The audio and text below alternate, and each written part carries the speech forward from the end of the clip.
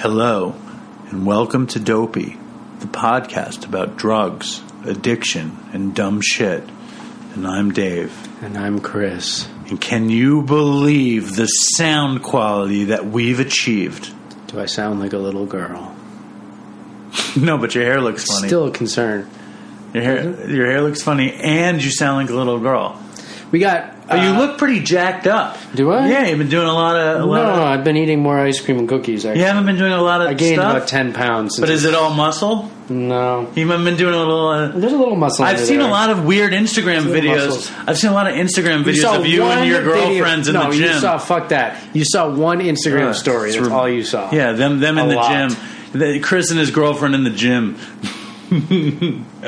Oh, man. Look at your face. What? What, that bothers you? That I think it's funny that there's Instagram stories of you and your girlfriend working out together? Busting reps and smashing sets. Yeah. Squats and bench, that's all I do. And it's one of those things, where it's like they do something and then they do it again. What are those things called? I don't know. I don't do those things. I think you do those things. It's Annie. Anyway, fuck that. I'm sorry. I'm just playing. But the point though that you originally made was we got fucking Dave put down $400 for all this shit. We have a board. I shit you not. It has 25 knobs on it and lights lighting up. It's insane. I was overwhelmed with the Yeti that had 2 knobs on it, volume and gain. All right, Chris. I'm gonna break it down. You rang the door. We're at my father's house. Yes. You rang the doorbell. Mm-hmm. You came in, and could you believe? And I saw that thing. Actually, no. I wasn't excited or happy. It was actually overwhelming. Terrifying. I was like, what the fuck is this? Because I know you're as good or worse than I am at this stuff. Worse. Yeah. And so, like, trying to get this shit set up, we probably have it all fucked up, too. I mean, it sounds, we tinkered with it. It sounds a little better. We called the sound guy. Well, check it out. I bought the wrong thing, and last week, here's the story. Last week, Artie had agreed to have us go to Hoboken to put him on the show.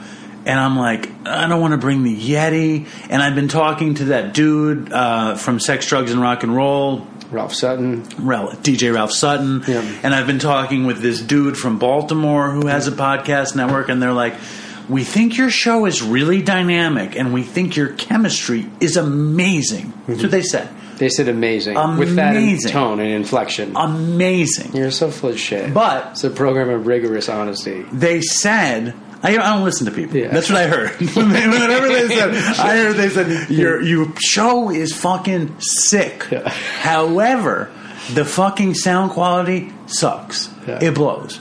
And then I'm thinking... I listen to it and I'm like, yeah, it's not bad. Then I played it for the guy who produces the Anthony Bourdain show, and he goes, they're a bunch of audio snobs. And I know, and that guy is like you. People pleaser. Oh, so the audio snob comment might mean nothing. Nothing. Yeah. So I said to myself... Yeah, he's been stringing you along for 5 years. 5 years, at least. He keeps promising Dave he's going to make it big with Netflix and HBO and stuff. He promised me... And all he's doing is he's taking you out for breakfast once a quarter. No, he doesn't. He doesn't even do that. What does he do? I go and meet him at his office, and I drink the coffee in the office. Yeah, he meets you at your office once a quarter, once a year, just so if you hit it big, he has his hooks in you. Well, that's what they all do. Yeah. That's what they all do with us. But I'll tell you. That was my plan with Dopey.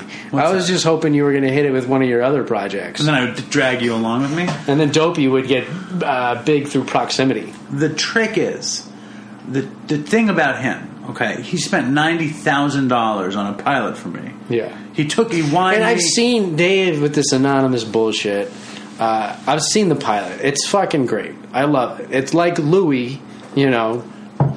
But it's me. But it's you. Yeah. But it's not as good. It's Dave's pathetic life as an ex-heroin addict waiter, and it's great. It's not as good as what I made, though. You won't admit it. I know. I don't want to talk about that. It's better. The point is that when I was doing that, one of my dreams was always to pitch a show. And so not only did he spend $90,000 on that piece, but he also flew me to Los Angeles. And he put me up in a hotel called The London. Very swanky hotel. I had my own suite. It had a living room in it by myself. It had one of these... He paid for the flight? He paid for everything. Did he pay for, like, the Uber to the place? Everything. How? He did.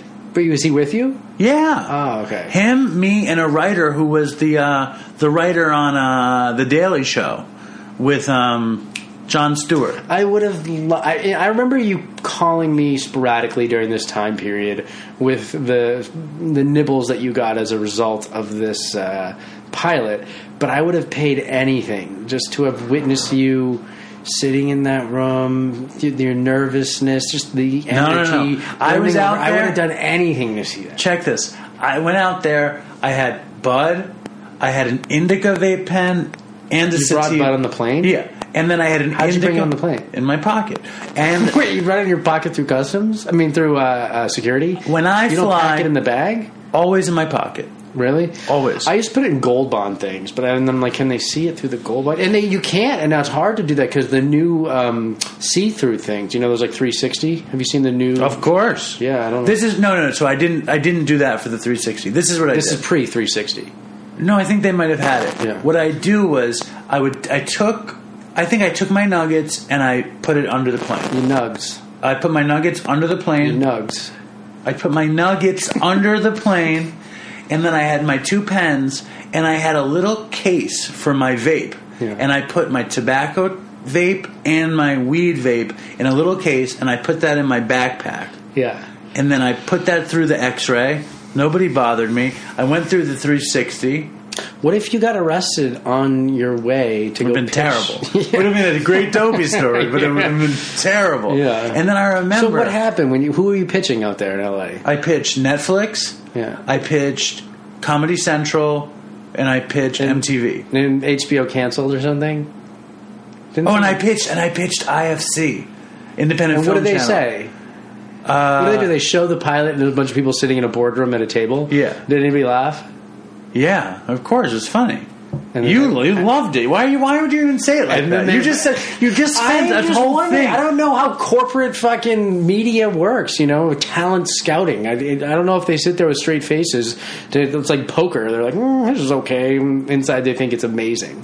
Why would they do that? Because they don't want to. You know, they're like, we'll give you this much. It's okay. No, this is what happened, and I'll be honest with you. It was me, the owner of the company, and this guy from The Daily Show. And we flew out there, and I'm like vaping. I'm like, anybody, you guys want to hit? And they're like, no. And I'm like, this one isn't going to fuck you up. Where is this happening? On the way to the airport or after the airport? In the car, like because you get there and they hold up a little sign. You got 2 pens. Yeah. Right. And they weren't smoking with me.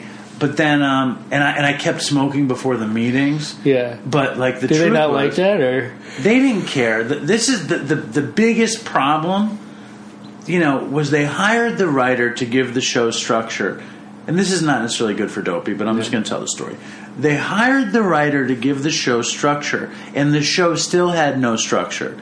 And they brought the owner of the company to have a standard for the pitch. But the person responsible for making the people laugh and making them excited about the show somehow became me. yeah?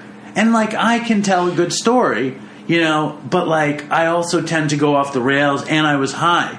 So like, I'm And just you're like, fucking nervous. yeah, but like, I love the guys that I went with, but I knew that I was better at pitching than them. Yeah. So like, I felt like I had to do it. Yeah. But still, we failed. I remember the Comedy Central pitch. The guys that we pitched to were younger, probably younger than you. Yeah. And I was the youngest of our group. Yeah. Okay, the owner was in his 50s, Yeah. and the other guy was like in his late 40s. You needed to tell them, think Louis, but edgier. If you had said that, you might have got the deal. To who? To the people, to the execs. Which people? To Those the execs guys at the table. I said, okay. I said, watch this thing, but think Louis. Yeah. No, the point is that the Comedy Central thing went badly. The MTV thing went badly. The IFC thing went so badly, and I thought we were gonna. I really thought my show was gonna be on IFC. I was like, it's like Marin. Like, it's like that, but it's better, you know. But the truth is, at Netflix, okay, I love Netflix. Netflix will just run anything. I'm surprised you didn't get it. You're such an ass. What do you do, man? What do you mean? I'm a future doctor. Ugh, it's like Chris is like he's in like he's just such a nauseating personality. He shows up and he needs to like impress my father, like make my father like him. He's like, "Hey, Alan, we're going to get tacos. Would you like some? Because you buy us such nice stuff all the time. Oh, Alan, would you come sit with us?" And he's like, "Oh, Alan, check it out, man. Dave's really wasting the coffee." And my dad is kind of a people pleaser. He's like, "Oh, yes, Chris, Dave is wasting the coffee." Hey, that's called being polite and common courtesy. It's just disgusting, okay? And it makes me... You're just borderline abusive to your father. It's possible. On the way out, his dad's like, "Well, you take the trash with you," and you just look at him, no, scowl. Well, there was a reason. And then he kicked it. That did not kick you. Tell him the reason. Because it has to do with all this electronic you stuff. You tell lies. You're not honest. You're not a truthful person. This program is rigorous I know honesty. That Ralph Sutton or whoever you were talking about didn't say that our chemistry was amazing. I think he did say that. That was a lie. He said that. You know who said that? Who? The great Artie Lang. Did he really? He did. He said... Are we going to open the Artie can of worms right now? Yeah, why not? What else we got to do? So we are fucking close to getting Artie on here.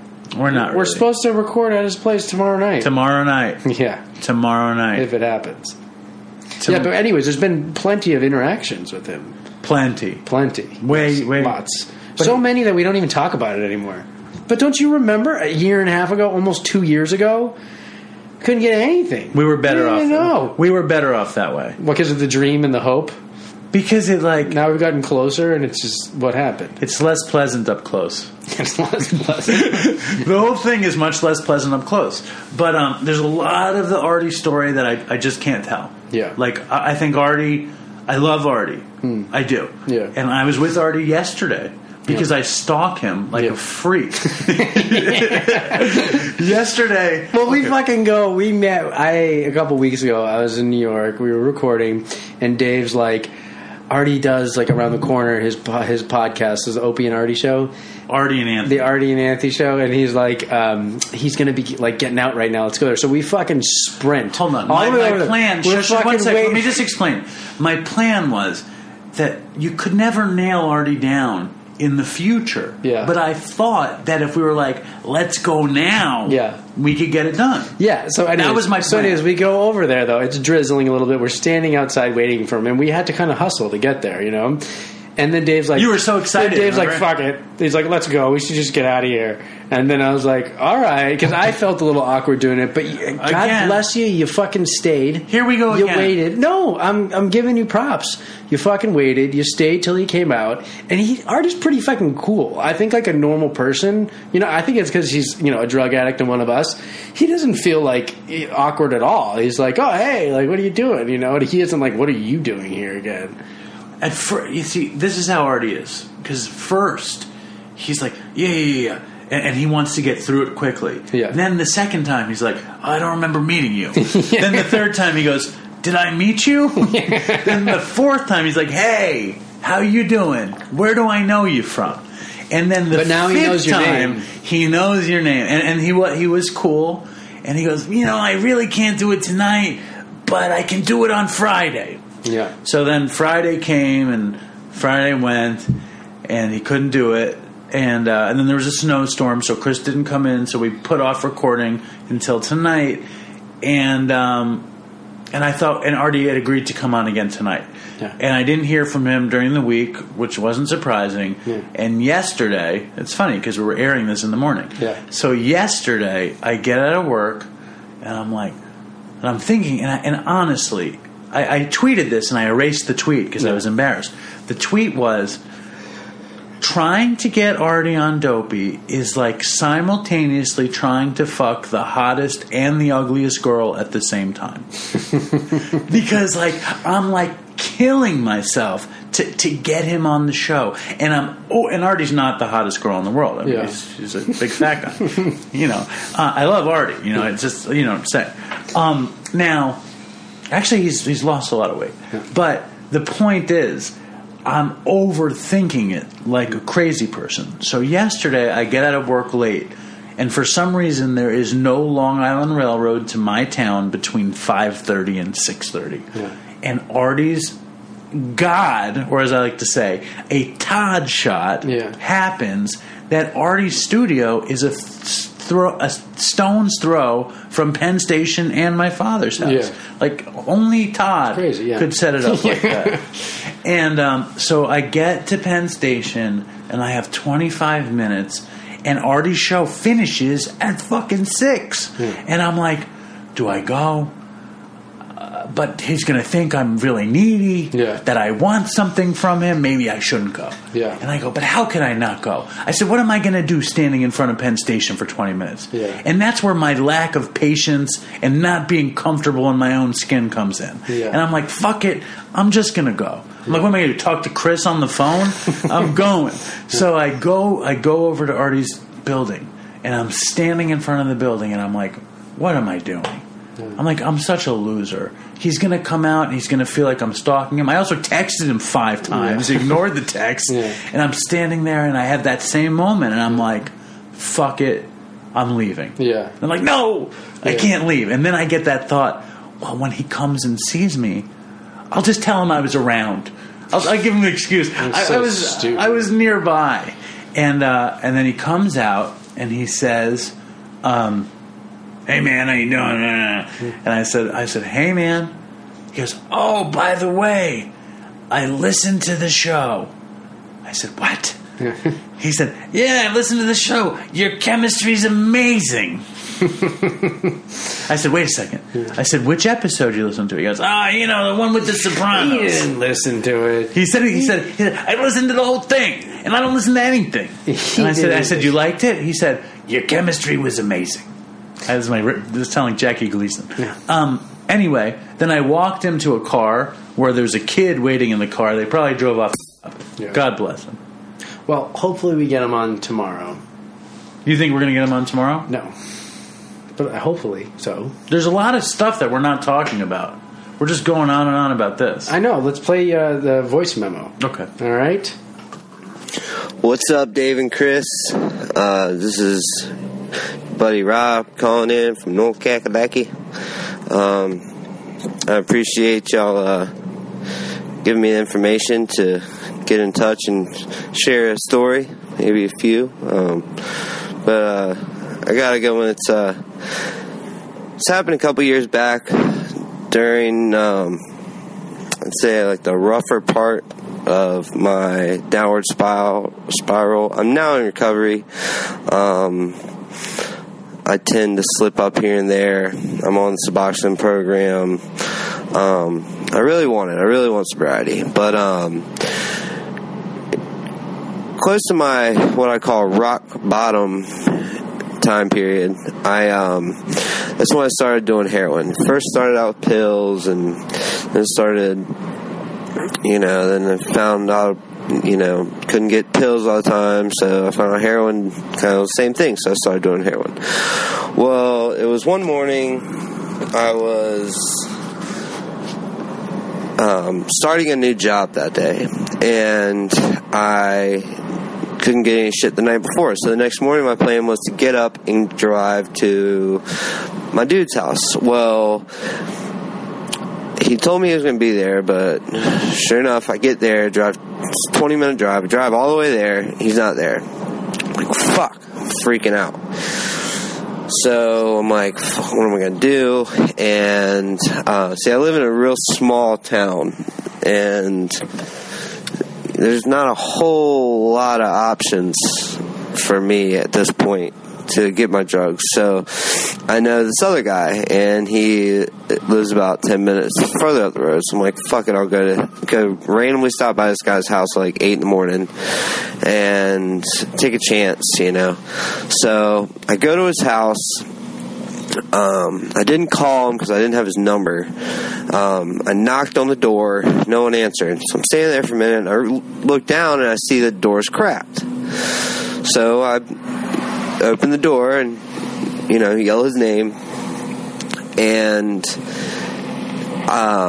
no one answers. I look around, and start nosing around, and I see my buddy lying on the living room floor, fully clothed.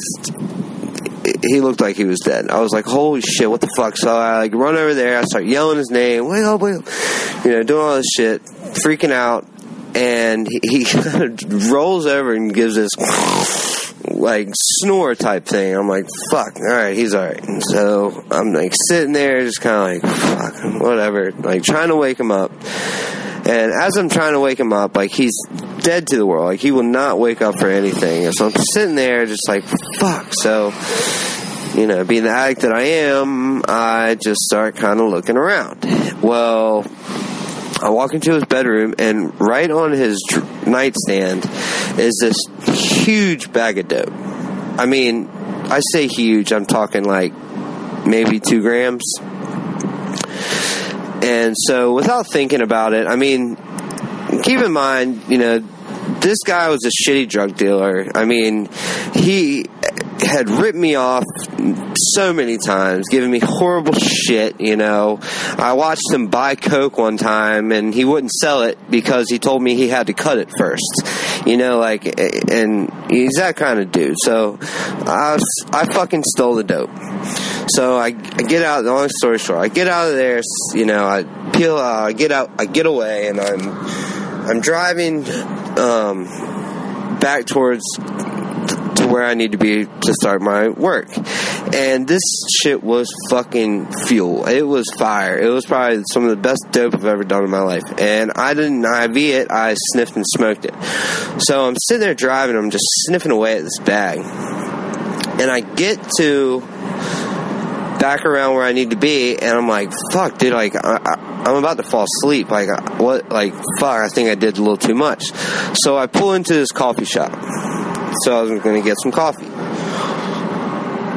About 3 hours later, I wake up in the parking lot of the coffee shop with my car on, the bag of dope sitting in my lap, my windows down. I'm in the premier parking spot to go in this local coffee shop that everybody goes to. And I'm like, oh my fucking God. For one, I don't know how the police, no one called the cops, probably looked like I was dead. For two, I can't imagine how many people I know fucking probably saw the situation. And for three, I was late for my first day at work. So I fucking get on the phone. I call my boss. I'm like, oh my God. He picks up. He's like, hey. I'm like, hey, man, what's up? I was like, I'm so sorry, dude. My phone died. I got pulled over. The fucking cops started searching my car. The dog came. They thought they hit on something. And it just took 3 hours. And I made up this huge, elaborate bullshit story. And he's like, oh, really? I saw you sleeping at the coffee shop. So I that job didn't work out. But long story short, I don't know how I didn't fucking go to jail that day. I think maybe it was a small overdose. I don't know. I've never overdosed. But yep, that's my story. Toodles. You hear that? Toodles. Did you read the email from the guy who said, the guy from Australia, what he said about Toodles? He said knock it off or something? Yeah, that's right. Great, yeah. That was a good. Did you like that one? I love that one. It's great. The funniest thing was that you were like, what happens in this one? And I was like, I don't know, but we have to play the one where the guy steals the dope from his dealer, and then it was this one. This was the one, yeah. I love that. Yeah. In terms of stealing dope, I think I've only stolen dope from my friends. I mean, yeah, I've stolen dope from my friends. And then just the one, all-time greatest stealing from a dealer story was in one of the early episodes. Do you remember that? I got drunk with my friend. Yeah, I love that story.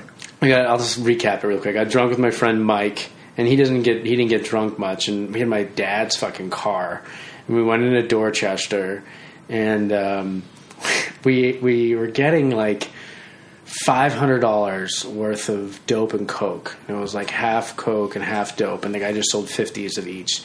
And I remember we were drunk, and we were each going to bang a 50 of coke each. And That was the plan? The plan was we were each going to do a whole 50. And like we would... In one shot? And we would split a 50, right? And fly. Like it was like... that was like borderline too much, like close to seizing. If we each shot a 50 of Coke, like we probably would have died. Like it would have been so bad. It wouldn't be so much powder that it would jam up the syringe? They were smaller. It was like a middleman too. They were probably like 40s, and the guy was giving him a deal because he was buying a lot, and then he was selling us for $50 a piece, you know? It was probably a 40 was probably like a half a gram. So we would be shooting like a half a gram of Coke. And it was probably stomped a lot, but that's still a shitload of Coke to shoot, right? Because we were splitting and flying. So anyways, we go and we go and meet him. And so here's the deal. Is my friend's driving my dad's car. He's in the driver's seat. And I was like, all right, the guy's name's Tommy, the drug dealer. Like, all right, Tommy usually gives me, I meet him in like the little vestibule in his building. And like, he hands me the shit and I give him the cash. And I've been spending thousands and thousands of dollars with this guy. He trusted me a lot.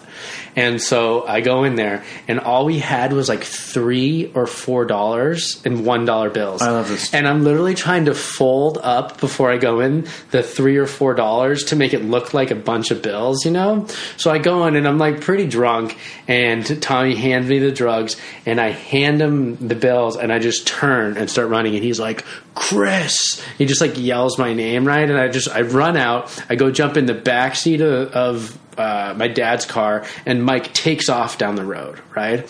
And so he burns down the road. Turns out the people he buys the drugs from were waiting on the corner because he was just like a middle guy. So they gave him the drugs. They wait until I come, give him the money, and then he gives it to them. So he runs out, right? He yells at me. Mike's taking off down the road. At this point, they're getting in the car and following us. Mike's burning, and he hooks a right. And it's a dead end, right? Really, really fucking narrow street, right? So we go all the way down. I'm like, Mike, it's a fucking dead end. So we get down there, right? He goes, throws it in reverse, right? And starts backing out. And by this time, they've turned down that road and they park in the middle of the fucking road. So there's no way to get around it, right? And by this time, Tommy's this old guy, has been to prison like a million times. And he's came up to the car, right? And they actually stayed in the car. The drug dealer stayed in the car. And we're sitting there and he's like fucking yelling, stealing shit about prison. I don't care. I'll go back. All this shit, right? And he's banging on the hood and stuff. And so I say to Mike, I'm like, I don't know what to do. And I'm like, just start laying on the horn. And so he starts like laying on the horn. You know what I mean? And we rolled down the window and I just threw all the drugs outside the window onto the street. And he went and picked them up and then they backed out and we took off. I don't remember the ending being like that. Yeah, it was laying on the horn. They scared them. It was like it was. Also, they got the drugs. Stuff. They got the drugs back. It's like, what do they want? They want to kill you because you tried to steal from them. You know what the funny thing was? I went back to him like 2 months later, and it was business as usual. I remember. But you know what the funny thing to me is, and it just occurred to me. Yeah. That first thing that I was thinking was, how do you remember everything? And then it occurred to me that you remember it because you told the story so many times. And the reason you tell the story so many times is because so many times in treatment, you tell the story and you remember the story because you've told it. Yeah. And it's like, I'm the same way with the stories that I've told a lot because they're perfected, laying on the phrases that you. This is not the actual phraseology. Yeah, and I'm not. This is nothing against you. Yeah. It's the nature of how many treatments you've been to. It's like the currency of a story like that in treatment and the joy of telling it. It's such a it's an insane story. Well, the craziest part for me thinking about it was, so I would tell that story sometimes and then I would think about it and I would be like, God, I remember we were just going to shoot $50 worth of Coke. And it was like, we were going to, I was fucking 100% going to do it. Like, that's a God shot right there. Like, that happened. I would do ridiculous shots of dope. Yeah, that's different. I never shot. I don't know how much. Shooting a lot of Coke, man, it's not pretty when you do too much. It's like dope, you just get tired and fall out, and hopefully you live. Coke, you fucking witness the overdose. You're sitting there while you're fucking vibrating and shit, and like seizing out, and you're awake and you're like alive for it. It's like painful.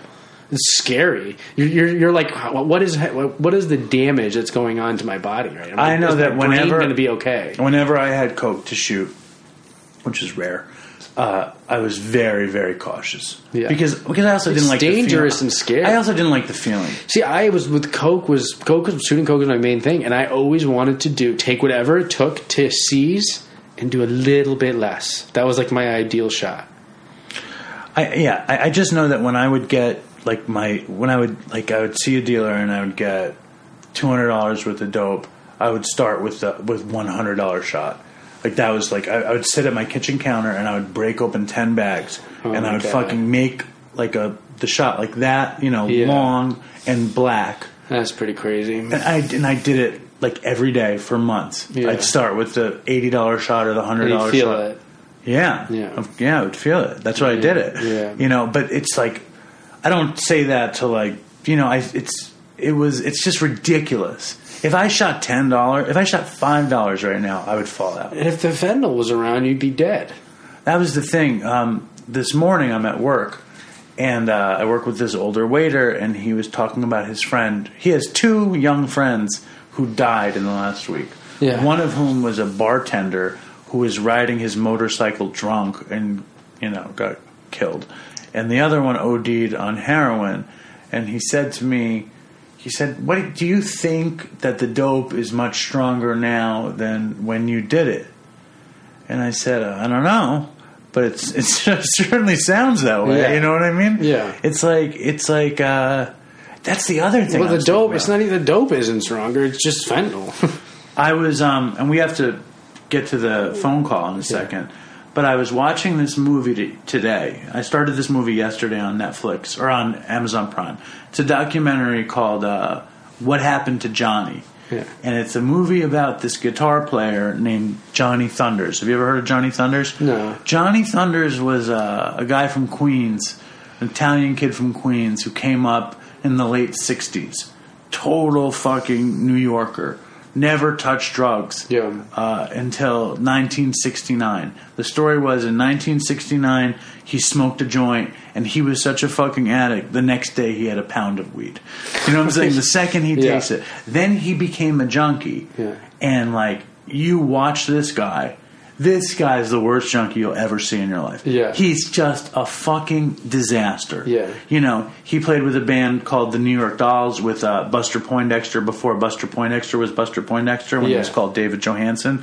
And he played with a band called the Heartbreakers. Yeah. And it wasn't Tom Petty and the Heartbreakers. It was Johnny Thunder and the Heartbreakers. And the whole band were such fucking junkies that they had like... And everybody loved them. Like Sid Vicious wanted to be Johnny Thunders. Like Dee Dee Ramone wanted to be Johnny Thunders. Every junkie that was a guitar player like wanted to be Johnny Thunders. He was the epitome of punk rock cool. Yeah. And he wound up going on tour in England. I heard this story. And this is not the point, but he wound up going on tour in England, and they said they were on tour with this very, very strict manager, and in the morning the manager would give them all a shot, and then they would, just to make sure they weren't sick, and then they'd go about their day. The manager would? And then at the night he would give them a shot, just because he couldn't give them money. Yeah. But he would give them shots. And then the thing was, in the movie, it was a lot of footage of New York City in the 70s and the early 80s where there was dope everywhere. Yeah. You'd see all these street corner dope dealers and this and that. And you talk about now this opioid epidemic. But you don't see any of that shit anymore. You don't see that shit. And apparently it's way worse now than it's ever been. Yeah. Is it because Middle America is that now? Well, and then it was just New York? I think the number of opioid deaths have gone up considerably. Because of Middle America? But they also claim that it's getting much more coverage because it's affecting white people. Middle class. Yeah, white people of higher SES. SES? You like that? No, what is it? Socioeconomic status. Yeah, I don't like that. In other words, we used a word in that interview... lethality. Ugh, what a terrible word. What? The interview coming up. Yes. And without further ado, we're going to give Megan and Bobby a jingle from the Addictionary podcast. And I want to do something else that you might not like. We're going to close this show with Johnny Thunders' You Can't Put Your Arms Around a Memory. Because I want to try putting some music in. Is that, do you have the rights to play that song? Sure. We can't close with it. We really can't. Why not? Because it's going to get erased. We have a new we're official now. We got the real mics and stuff. You get 10 seconds of a song. You have to get permission. How do you know? I know about this stuff. Where'd you learn that? I learned about it. How do you know? perusing the internet, All right. the interwebs. All right, here we go. So Megan, with some normal good so bad. Megan and Bobby with a dictionary. Here we go. Start ripping and running, Chris. Dopey Nation, you have on the line the infamous Megan from Boston and her dad, Bob or Bobby. You Bob or Bobby? What do you go by? Bobby's good. Bobby's good. Bob sounds too old, you know? Yeah. You heard a little bit about Megan previously. She had the story about getting high and somebody falling out, driving to the hospital, and the person waking up at the hospital. And Dave kind of gave her the business over her Boston accent. No. I thought the story was that the person was out and Megan drove them to the emergency room, and then they woke up. Yeah. He's like, what the fuck? And she was she was calling the cops on the way there, or the emergency room. Or who are you calling? The Stadies? I called 911, and then who the fuck knows where I ended up? Yeah. And who I ended up talking to. But yeah, basically, yeah. Anyways, so that's Megan, but I want to hear a little something from Bobby. I know Bobby has a very interesting history. If you wouldn't mind, could you just give us maybe a few minutes introduction, Bobby? Yeah,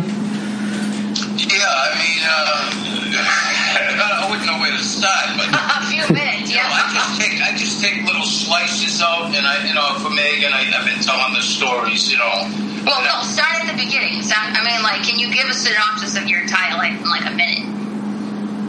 Well, I started hooking school in the kindergarten. Wait, you started what? Hooking school? I started hooking school in the kindergarten. How does one hook school in the kindergarten? And what do you do when you hook school? Well, we'd walk down along the back roads and we'd pick up snipes and we'd take them down the river and smoke them, You know what a snipe is, Dave? No. It's a butt. It's a cigarette butt. I thought it was a bird. Pick the snipes up off the gutter, we'd take them down the river and smoke them. Well, the funny thing is, the two kids that I was with, one was a year older than me and one was 2 years older than me. Well, in about the second or third grade, we lost touch. Well, years later, I was about 13 or 14 years old, and I went to reform school. And the first two kids, I opened the dorm door, and who do I see but the two kids that I used to hook school with in the kindergarten in reform school. We had a reunion. Did you smoke some snipes by the river again then? Yeah, no, we couldn't get them in reform school. Hold on, Bob, hold on. Just hold on for a second. Are you honestly telling me that when you were in kindergarten, you would find cigarette butts and smoke them at the river? Yeah.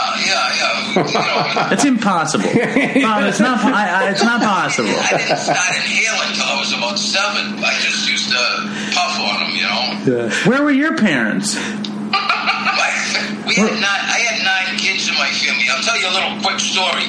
People say, you come from a large family, Bobby, that's great. I said, yeah, but it has its drawbacks. They said, like what? I said, well, like when I was 13 years old, I went for my Social Security card. They told me my birthday was May 2nd, not May 3rd, like I thought.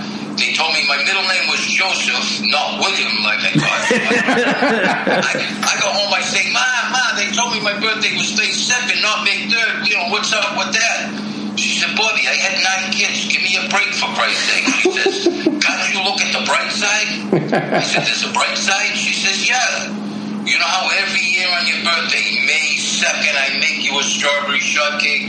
May 3rd, I make you a strawberry shortcake? I say, yeah, she did every year. She said, you know how the day before your birthday, you're always saying, Ma, can I have a piece today? I can't wait till tomorrow. I say, yeah. She says, well, now you don't have to wait till tomorrow. There you go. You get it both days. Did you say, Bobby, show me your kid? Yeah, no, so it says, Ma, what about my middle name? They told me my middle name was Joseph, not William. I says, is there a bright side here? She says to me, do you like Joseph? Now, her father's name was Joseph. My younger brother's name was Joseph. So I says, yeah, Ma, I love Joseph. She said, well, there you go. Stop complaining. She says, go get a job. Isn't that why you went up there in the first place? I went off to get a job at Stop and Shop. I got my sister a job there. A year later, she just retired as vice president of the whole company. Of Stop and Shop? Yeah. Oh, that's impressive. That's very impressive. I shop at Stop and Shop all the time. The prices are too high. I go to Costco. The rotisserie chicken is decent over there. Bobby, are you... You're right. You are right. Are you an addict? Who, me? Yeah. Oh, yeah.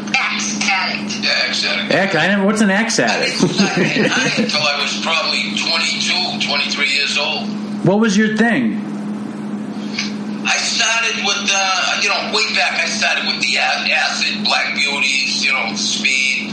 And then I get into the heroin, the coke, and then the heroin to come down, So I smoked a lot of coke. And you went. I'm going to jump ahead for a second because what the fuck? You wound up serving some time, right? Yeah. And when you got out, how old was Megan? Megan was, let's see, you were about 6 or 7. No, was I that old? 91. Well, I was 6. 6, yeah. So you were around when Megan started doing drugs and stuff. Yeah. Oh, yeah. Yeah, I was around. She hit it well, and believe me, I've been around a lot of addicts, and she hit it well. She avoided me most of the time. She had the apartment upstairs, I'm downstairs, so she did a great job at avoiding, eye contact for quite a while. But I knew, I knew something was wrong, but I didn't think it was as serious as it was. I just thought maybe she's, popping a few pills. I didn't know she was really, in as deep as she was, And when you found out, what was the reaction? Did you blame yourself? Yeah, I had a lot of guilt feelings because, I thought it was in the DNA, I mean, you feel helpless, really. I've been through it, and now what do I do? My daughter's going through it. So, you do your best to try to reach her and, pray, hope for the best, He always knew, though, because I'm basically, really, I'm like a clone of his. So there was nothing that I could do that he wasn't already, one step ahead. So right. He always knew. He knew. Yeah, I knew, but, I just, I didn't believe in the tough love thing, you know what I mean? I didn't want to drive her deeper into the abyss because I know her personality, and I just dealt with it the best I could, just try to support her and convince her that she's better than that, Yeah, my dad had the same exact reaction. He felt guilty that he kind of cursed me with those putrid Irish genes, and that's why I became an alcoholic, and that it didn't come from my mom. But originally, he had sort of said lines, like he would get really angry when I would get high or drink or something like that, and then he would give me those lines like, I spilled more beer on my shirt than you'll consume in your life or something. And then when it turned a corner and it was like the lethality of it was like an actual issue, he totally changed, started kind of pleading and stuff, please stop. And it was I preferred the anger at that point. I was I'd rather have him just yell at me and get pissed off than when he would start getting emotional. Right, yeah.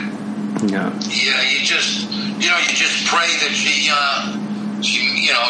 lives long enough to get through it, to come to her senses and just survive it, because it's a matter of time before she pulls out of it. But assuming you don't die, you know what I mean? You pray you don't die before you do, right? I've been sober a few years, Bob and Megan, and I was at my father's house the other day, and I was working at my father's house, and my dad was accused me of being high at this point. Yeah. He was your eyes look watery. I was what the fuck? He never knew it when I was nodding out at the dinner table that I was high, and here I am fucking years sober. And then to make it better, is I come tonight, I come to New York, and I see Dave's dad, Alan, and I'm like, Alan, have you noticed Dave's been a little off recently? But Bob, you got to be very proud of Megan. She's doing so much good stuff now. Yeah, I'll tell you the truth, guys. I couldn't be more proud of her. I really feel blessed. I know a lot of people say, I really do feel blessed for the first time in my life that I can relax now. I can actually relax. When she was going through that day by day, I suffered. The parents suffer with their kids. Yeah.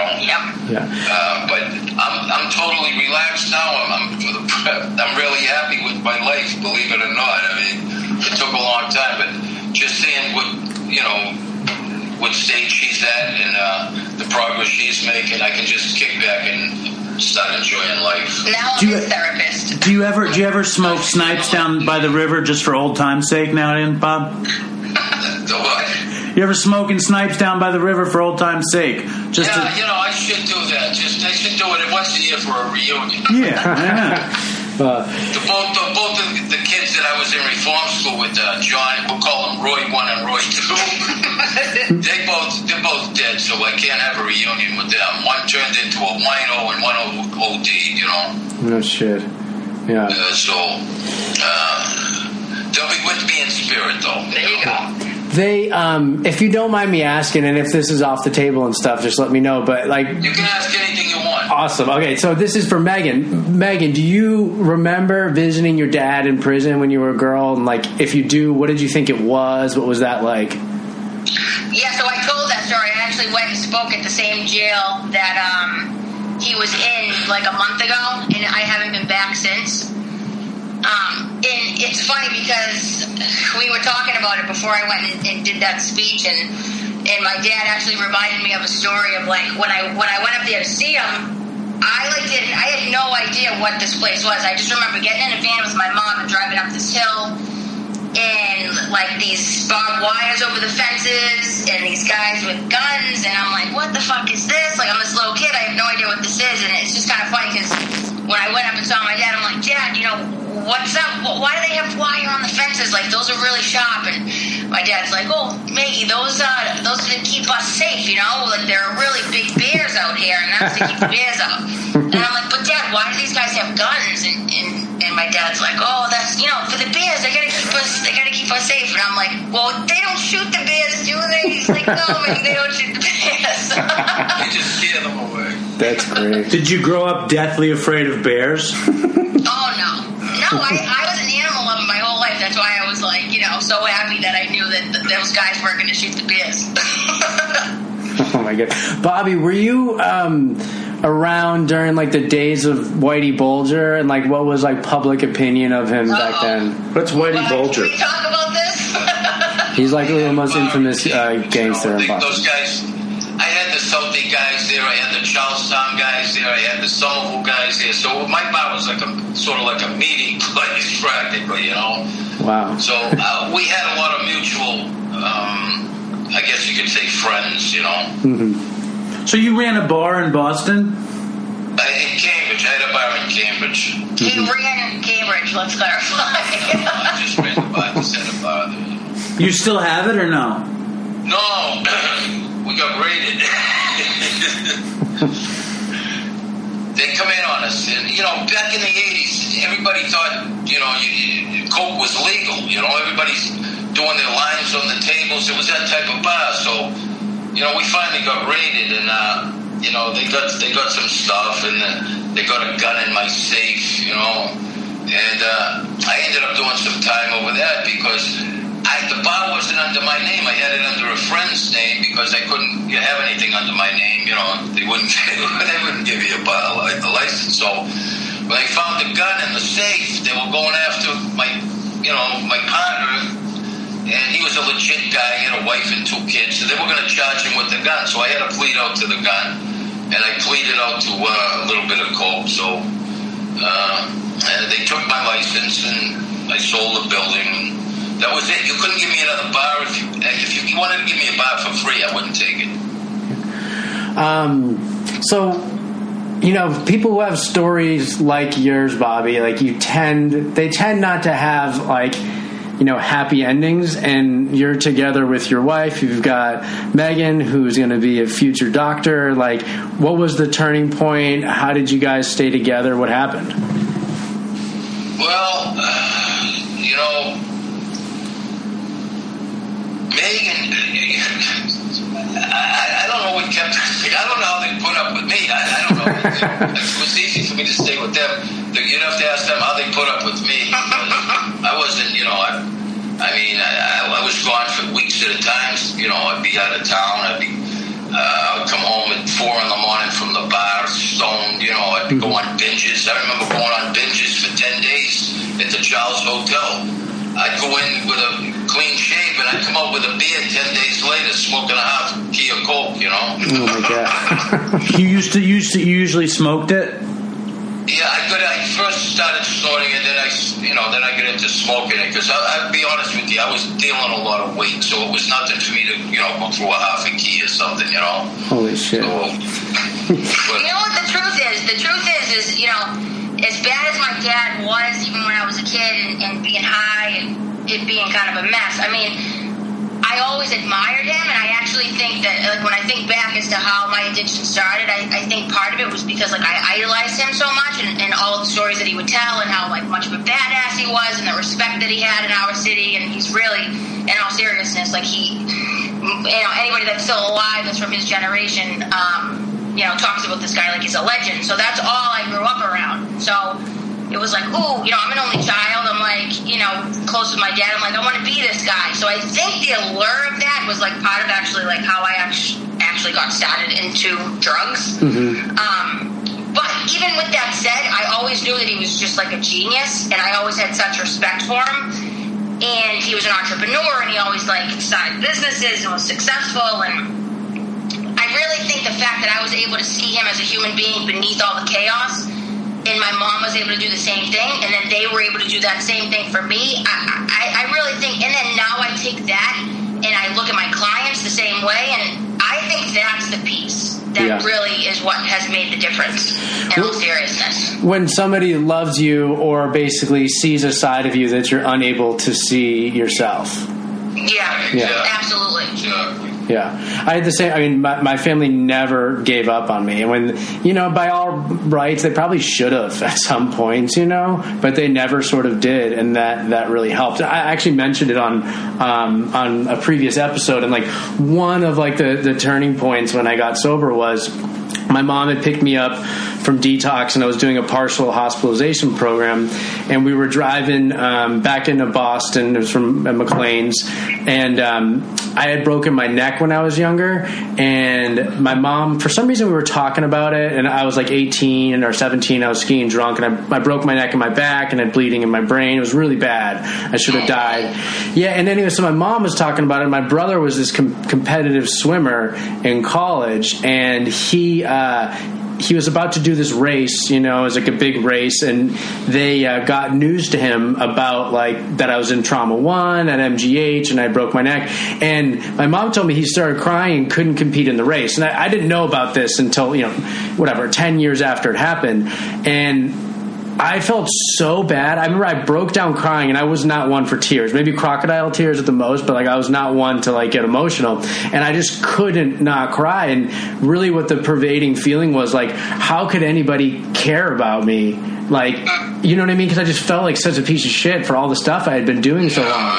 You know what I mean? And that was a turning point. It was like, because there's people out there who love me, who cared about me. And like, sometimes that's, like Megan said, it could be, a therapist or something like that. That was, and then when was that? That was after that. I was the first time I did yoga, and it was yoga and Suboxone. This doctor recommended I do yoga, and I was on Suboxone, but I got like a year. How old were you when that incident happened? 25 or 26. So you had another 8 years. Yeah. And that was the turning point. That was the turning point of the first time I actually lifted a finger to do something for myself. Right. And it's just... People said I was a chronic relapser. I wasn't, because I just was abstinent for periods and was just biding my time till I could start running. That was the first time I tried, and I had my first, what I consider, actual relapse, because I had a period of something that looked like sobriety. Does that make sense? It does. That's Chris. Who broke their neck and at what age? I did. I was skiing in Sunday River when I was 17, and I crossed skis with a friend. My skis flew off, and I went into a snowblower. And you'll like this, Bobby.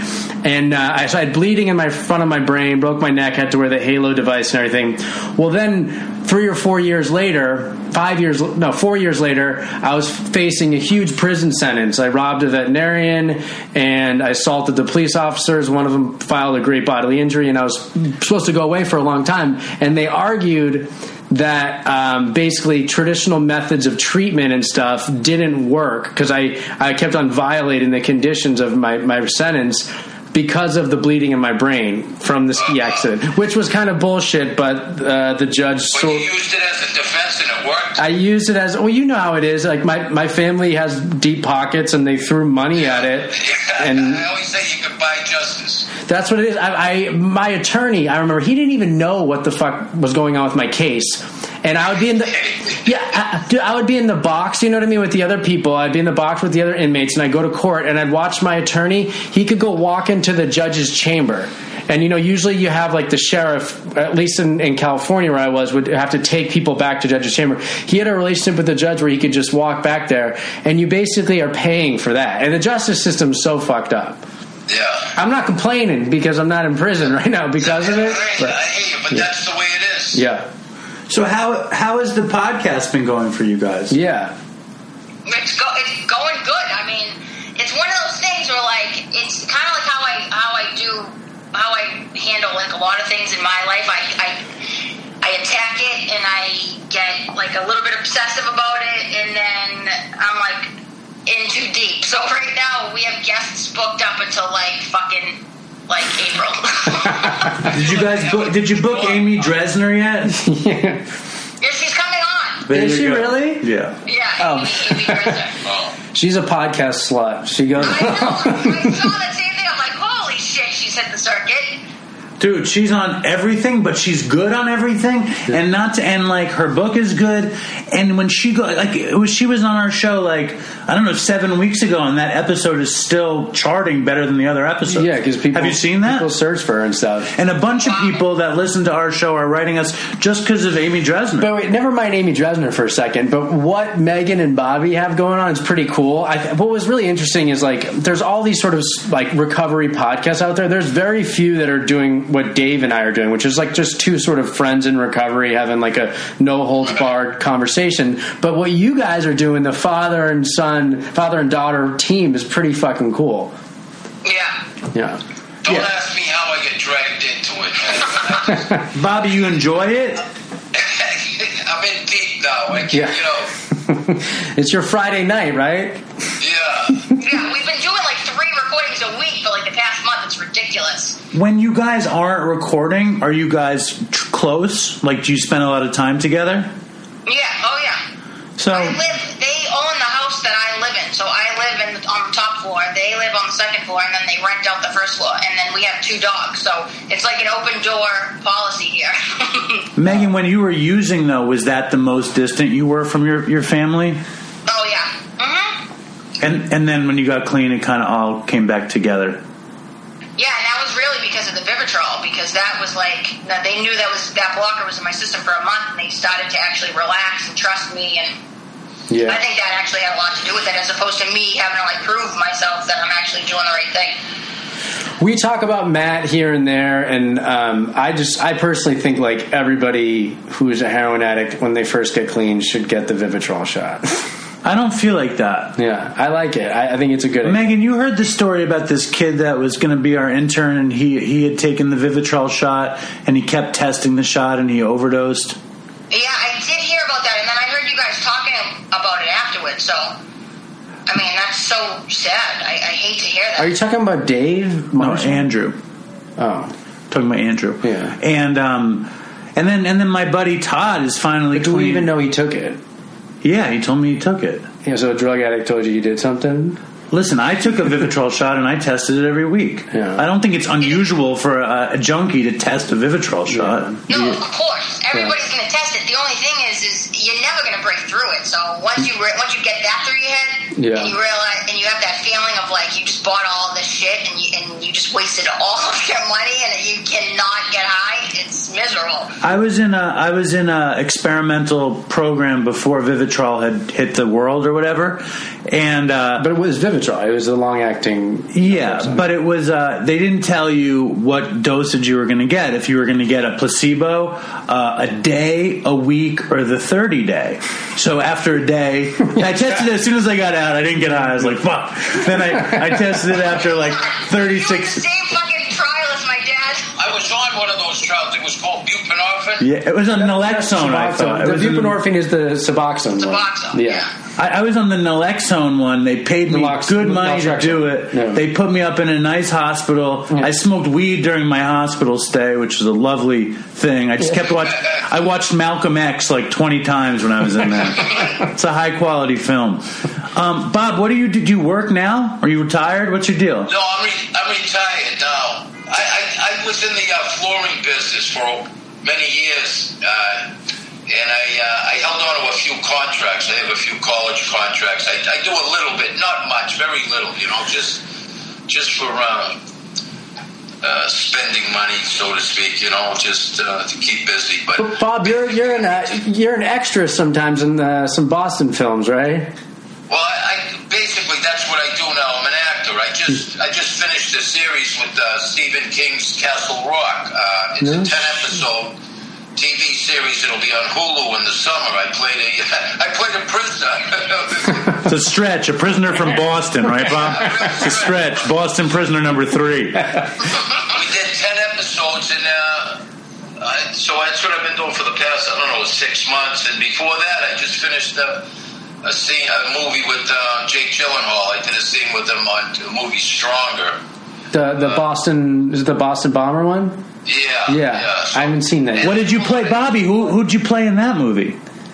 I played the maintenance guy at Fenway Park. I run up to the wheelchair and I grab Jake's hand. I tell him how proud, he's playing Jeff Bowman. So David Gordon Green let me improv it. So I go up and I kneel down in front of the chair and I tell him how proud we are of you in Boston.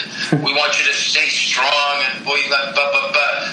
So most of the scenes are cut, but you see me kneeling down, talking to him, and then I stand up and I turn, So how far into it is it? How far into the movie is it? Oh, jeez, I don't know. I couldn't even tell you. So I watched the movie once. I saw the scene, and that was it. It's it. When they show Fenway Park and the concourse, it's probably maybe halfway through the movie. Please, if I did that, I'd be like, it's at 56 minutes and 17 seconds. You're an ass. Bobby, let me ask you. As an actor, Bobby, you work on any other accents? On any accents? You got a New York accent and you got a Chinese accent? No, but you know something? I've been seriously thinking about getting the tapes and working on an Irish brogue, and working on maybe an English accent, because it opens up opportunities, that for decent roles. So just to keep busy, I was going to play around with the accents. The accent I have is a dumb Boston accent. You and Megan have the most beautiful accents I've ever heard. The only problem for me, you should have named the podcast called Fire Report or something where when you say the name, because a dictionary is say a dictionary. The dictionary was a name that my boyfriend came up with, and it was fucking genius. And I'm like, sorry, dude, I'm still not. Dude, it's a good name, but it doesn't accentuate your Boston accent. You know what I'm saying? You're right. So, when you and your dad, hey, this is Bobby. I'm here with the Dictionary podcast. It kind of falls short. But if it's, hey, this is Bobby with the Fire Report from Boston. What do you want to talk about? That's something I'd want to be. I think that if you have a little thing in the name, then I think doors will swing wide open. I love the dictionary, but what are the perfect Boston words? I know fire is my favorite. What's another? Yard, car. I mean, it's we need it. I had some carpet stores. I was in the flooring business, and people used to come in from New York, and they come up to me and they say, "Bobby, do me a favor. Just say this for me." It's the New York guys. Say, park your car I parked my car in Harvard Yard, and I used to tell them, they don't allow you to park cars in Harvard Yard. I don't know where you heard that. You'd be like, shut the fuck up. You want to buy some carpet or what? I love it. You guys are the best. And I used to tell them, let me just go get you a cup of coffee, will you? Let me ask you this, Bob. If you don't mind, we're running out of time, but do you have any crazy, ridiculous drug stories that you want to throw down for classic Dopey, or is it too? I'll tell you a quick one, right? All right. This isn't the craziest one. This is a quick one. We'll have you back on. Well, this will be an ongoing collaboration. All right. Okay. I had this 16-foot step fan. I used to do pressure washing. I had a few different businesses, right? So I had this kid with me. He used to help me. His name was Roy. Now, he was on the dope pretty bad, but, I used to take him with me and, try to give him a few dollars in his pocket. So we're going down Cambridge Street in the middle of the summer, sliding doors wide open, and he's in the seat beside, the passenger seat, and it sits up pretty high, and he starts nodding, and his head's going down, down, down, down, to the point where his head's almost on the fucking floor, right? And you couldn't even see if you were walking by the front of the truck looking through the windows. You wouldn't even know someone was in the passenger seat because his head was down. So I had to come to a stop, and I guess I hit the brake a little too hard. Well, he fucking flipped. His head went down under the seat. His feet come up, went against the windshield.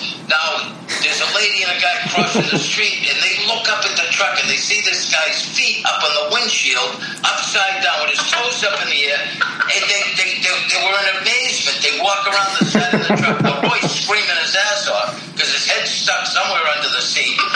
The position he was in, it was like you couldn't repeat it if you tried. And the people walk around the side of the truck, and they're looking. They must have thought I was beating the shit out of him because he was screaming. And I was trying to help him up, but grabbing his feet off the windshield, and every time I pulled his leg down, he started screaming because he was all twisted up. So he says, "Why the fuck did you do that?" He's blaming me.